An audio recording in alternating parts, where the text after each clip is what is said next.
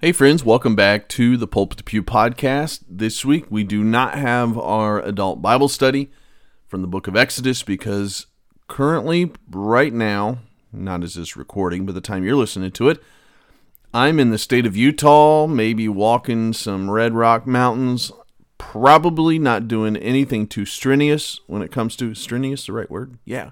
When it comes to hiking, but we're hiking. We're taking some time away for our anniversary and enjoying it, but I wanted to still publish a podcast here today on Sunday as you're listening to this, if you're listening to it in real time or later. But today, since we're not in the book of Exodus, I guess I could have went back over there, talked about a few things. My brother's going to be teaching in class for me, that I'll be away. We're getting into the plagues, and so I'll pick back up there next week. But I was just, all of a sudden my night just got crazy. I recorded the earlier podcast that you would have got on Thursday, and I was like, I'm going to come back in a few hours and record a second podcast, get ready. Ooh, everything turned out crazy. I came home, dog had blood all over itself. It's got crazy. But I'm sitting down now, able to relax, and no better place to relax than just finding Psalm 119. And I was looking at Psalm 119, and I was looking at some quotes about this psalm. A missionary named Henry Martin, he said this.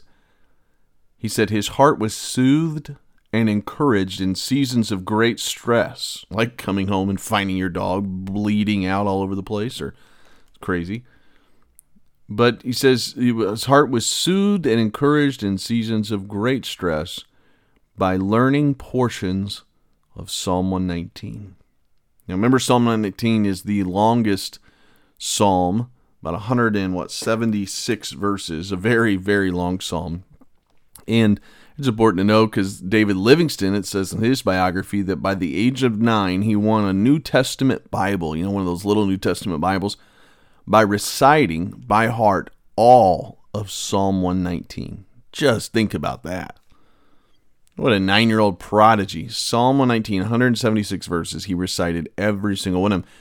Now, I know of people that have done the entire book, like the entire book of James and things like that. It's impressive.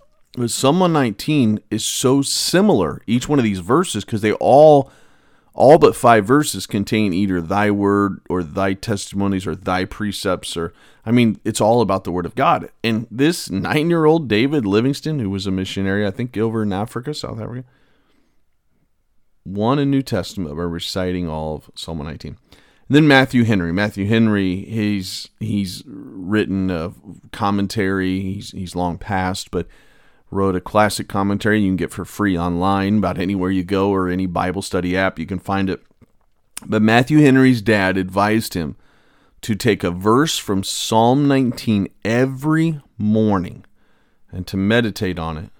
And if he did that would mean he did it twice a year, 365 days a year. And he said it's going to bring him into love for the scriptures. And that's what Matthew Henry did as a kid. And what a great truth to instill into your kid. Now, Matthew Henry, living the time he lived, didn't have some of the distractions that our young people have today, but it's not an excuse.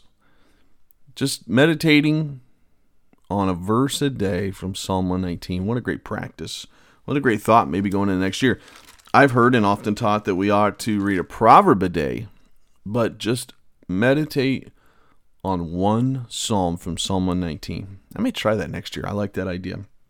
But today, in just our few minutes of just talking, I wanted to read one of those verses, which would be verse 2 from Psalm 119. It says this, blessed are they. So whatever comes next is going to be important because everyone wants to be blessed. Everyone wants that true happiness. Well, we all want it. No one sets out and says, I'd love to be miserable today. I hope today is absolutely terrible. I'm not sitting here today saying, I hope when I go on vacation for 7 days that it rains and snows and it's absolutely miserable over it. No, we all want blessed. He says, blessed are they then who? That keep his testimonies. His testimonies is one of those synonyms for the Word of God. So the person that keeps the Word of God is blessed. And he says, and that seek him with the whole heart. Boy, I love this little verse. I can see now why Matthew Henry's dad said, hey, just meditate on one verse a day, because there's a lot here to meditate on. First, about, are we keeping the Word of God? Every day, am I obeying the portions of the Word of God that the Spirit of God brings to mind? You realize there's something going on every day. There's the Spirit of God that's moving in you and bringing to remembrance what you have read that day or in previous days or heard preached or heard taught. So you may go to church on Sunday, pastor preach a message. The Spirit of God works in your heart about the truth of that message on Thursday of that next week. Because there's always a work going on. It's the Spirit reminding and bringing to life the scriptures that you've read and studied and meditated on and been taught. That's why it's so important that you and I are daily in the Bible, weekly being taught and preached the Word of God, meditating and thinking on it, because the Spirit works from that. And so he says, if you want to be blessed in your life, you got to keep his testimonies. The only way to keep his testimonies is to know his testimonies, to hear and spend time in God's Word. But then the second thing in that verse, he says, the second part about being blessed is they that seek him with their whole heart. This is 100% seeking God. You know, when I think of this phrase, sometimes I don't know why this little illustration comes to my mind. I think about junior high boys or girls. You know, junior high boys or girls, boy, they are seeking their future spouse, right? I mean, it is going to happen in junior high. They are going to find the love of their life. Yeah, right. It's not going to happen. But they're aware. Their antennas go up. Now, some maybe a little late bloomers, it's thinking high school, but their antennas are up. And every time a girl or a boy comes in, they're seeking, they're wondering. It's just like hardwired into these young people. But what he's getting at here, and forgive the dumb illustration, but what he's saying is it ought to be hardwired into us now as Christians that we are going to seek after God. Not just, I love the phrase with our whole heart, because that means we're focused on it. Our attention, everything is consumed with seeking God. Doesn't mean you don't go to work. It doesn't mean you don't eat dinner. It doesn't mean you don't.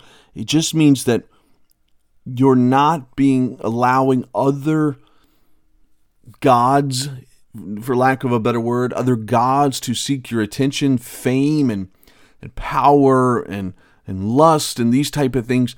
But your focus is, God, I just want to please you. God, I want to know you. And so, yes, I'm seeking your word to keep your testimonies, but ultimately, I just want to know you in a greater and deeper way. That's what he says. He says, you want to be blessed? Keep what you know in the Word of God. Number 2, seek God with your whole heart. It's interesting, the dynamic and how that kind of is circular and how it works, because the way to keep God's Word is to know God's Word. And when you know God's Word, you begin to know God in a greater way. And when you know God in a greater way, you want to keep his word and the Spirit. It's circular. But it all centers around the Word of God. And the podcast, from the time that it started back in January 2020 to this moment, highlighted this year in our journey through the Bible, is trying to get us as Christians to take serious and fall in love and again to seek the Word of God. We've got to be in the Word of God. It's everything to us as a Christian.